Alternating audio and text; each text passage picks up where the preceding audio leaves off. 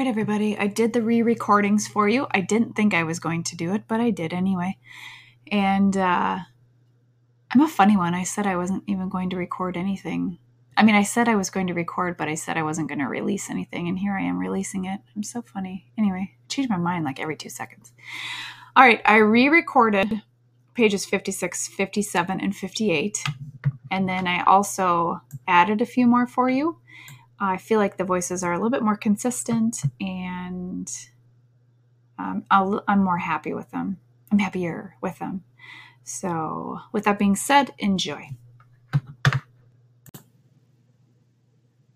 Page 56, Chapter 7, A Mad Tea Party. There was a table set out under a tree in front of the house, and the March Hare and Hatter were having tea at it. A dormouse was sitting between them, fast asleep, and the other two were using it as a cushion, resting their elbows on it, and talking over its head. Very uncomfortable for the dormouse, thought Alice.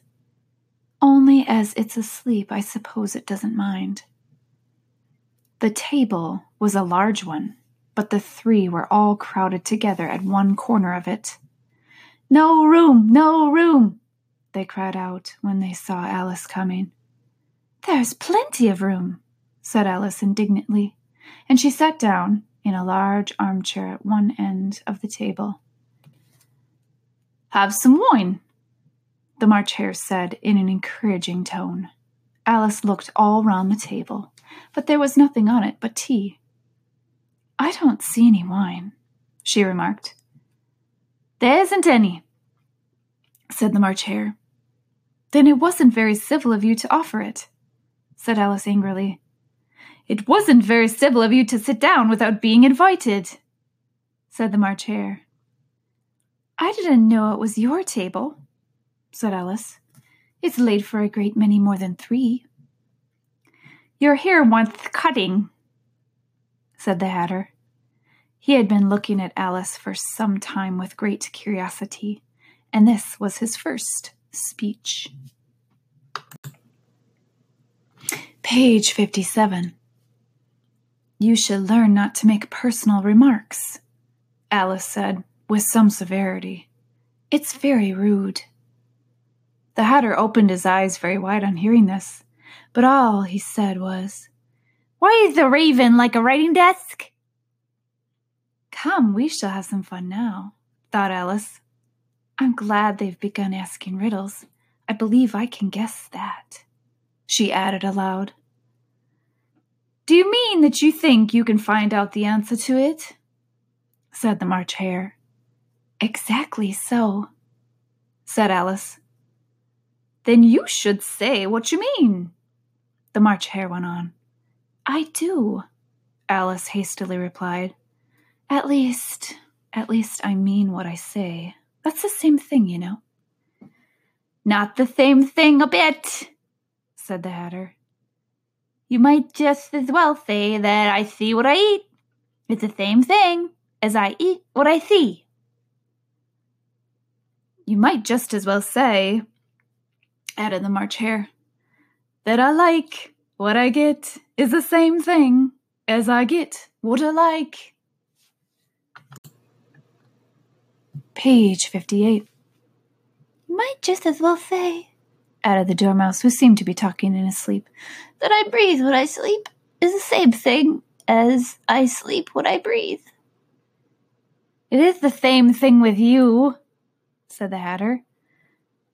And here the conversation dropped, and the party sat silent for a minute, while Alice thought over all she could remember about ravens and writing desks, which wasn't much.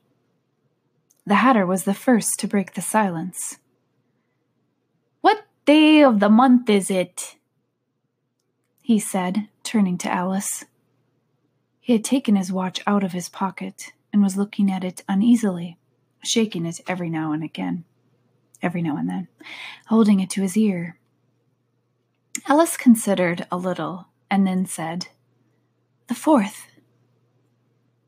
2 days wrong, sighed the Hatter. I told you the butter wouldn't suit the works, he added, looking angrily at the March Hare. It was the best butter, the March Hare meekly replied.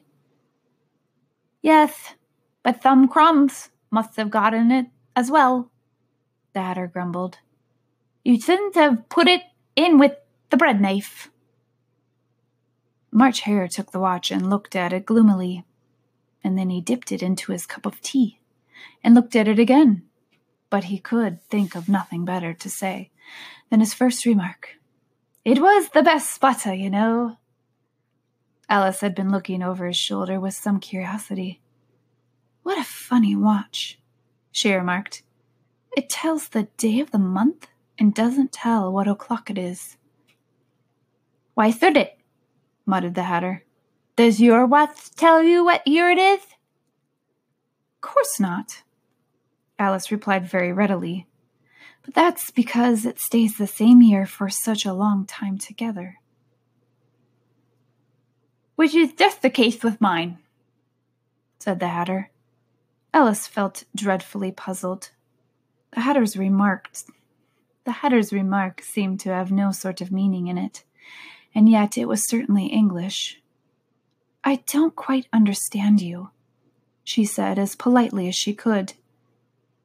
The dormouse is asleep again, said the Hatter, and he poured a little hot tea upon its nose. The dormouse shook its head impatiently and said, without opening its eyes, Of course, just what I was going to remark myself.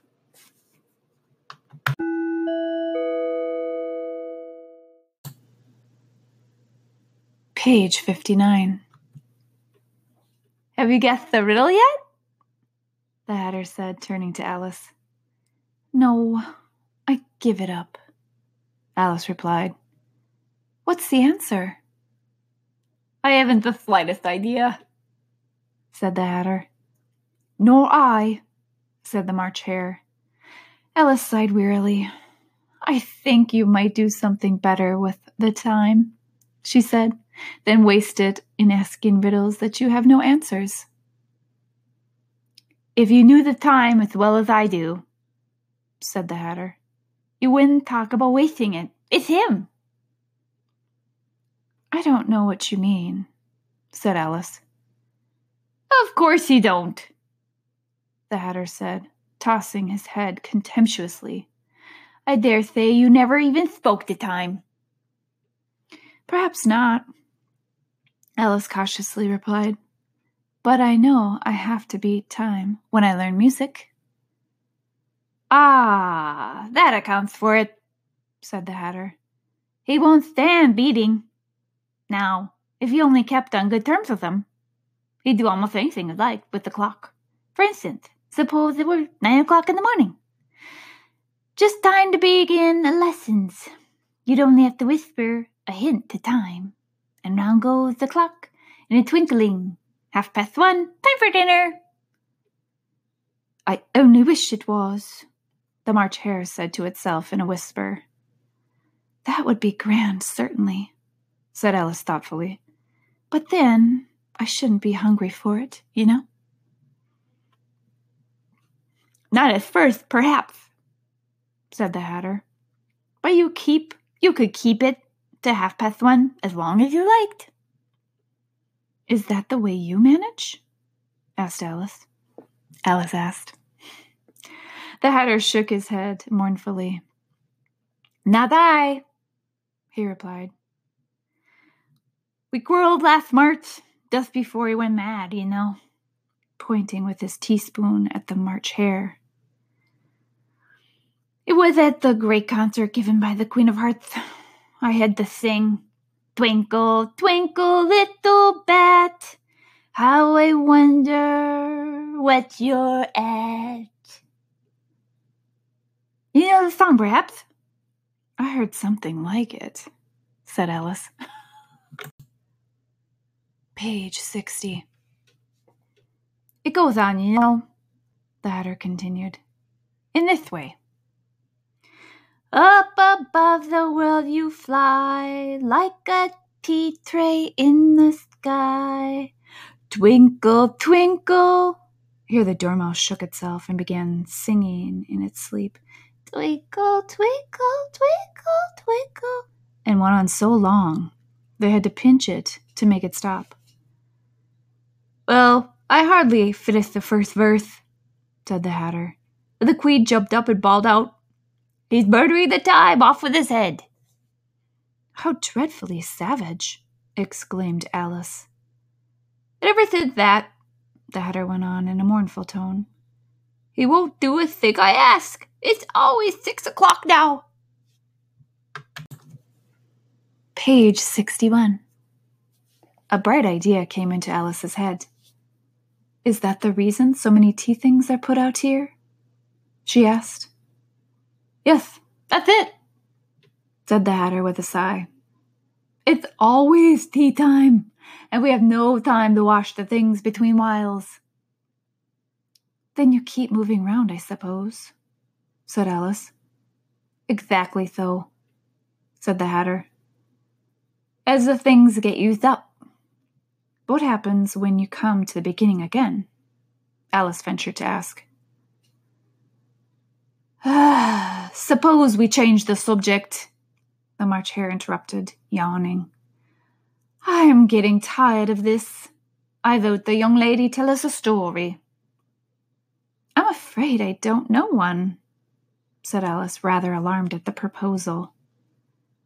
Then the Dormouse shall, they both cried. Wake up, Dormouse! And they pinched it on both sides at once. The Dormouse slowly opened his eyes. I wasn't asleep, he said in a hoarse, feeble voice. I heard every word you fellows were saying. Tell us a story, said the March Hare. Yes, please do, pleaded Alice. Be quick about it, added the Hatter, or you'll be asleep again before it's done.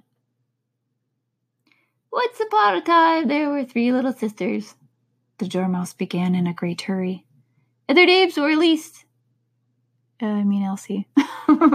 Elsie, Lacey, and Tilly. And they lived at the bottom of a well. What did they live on? Said Alice, who always took great interest in questions of eating and drinking. They lived on a treacle, said the Dormouse, after thinking a minute or two.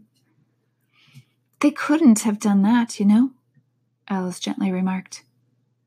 They'd have been ill. So they were, said the Dormouse. Very ill. Alice tried to fancy herself what such an extraordinary way of living would be like, but it puzzled her too much, so she went on. But why did they live at the bottom of a well? Take some more tea, the March Hare said to Alice very earnestly.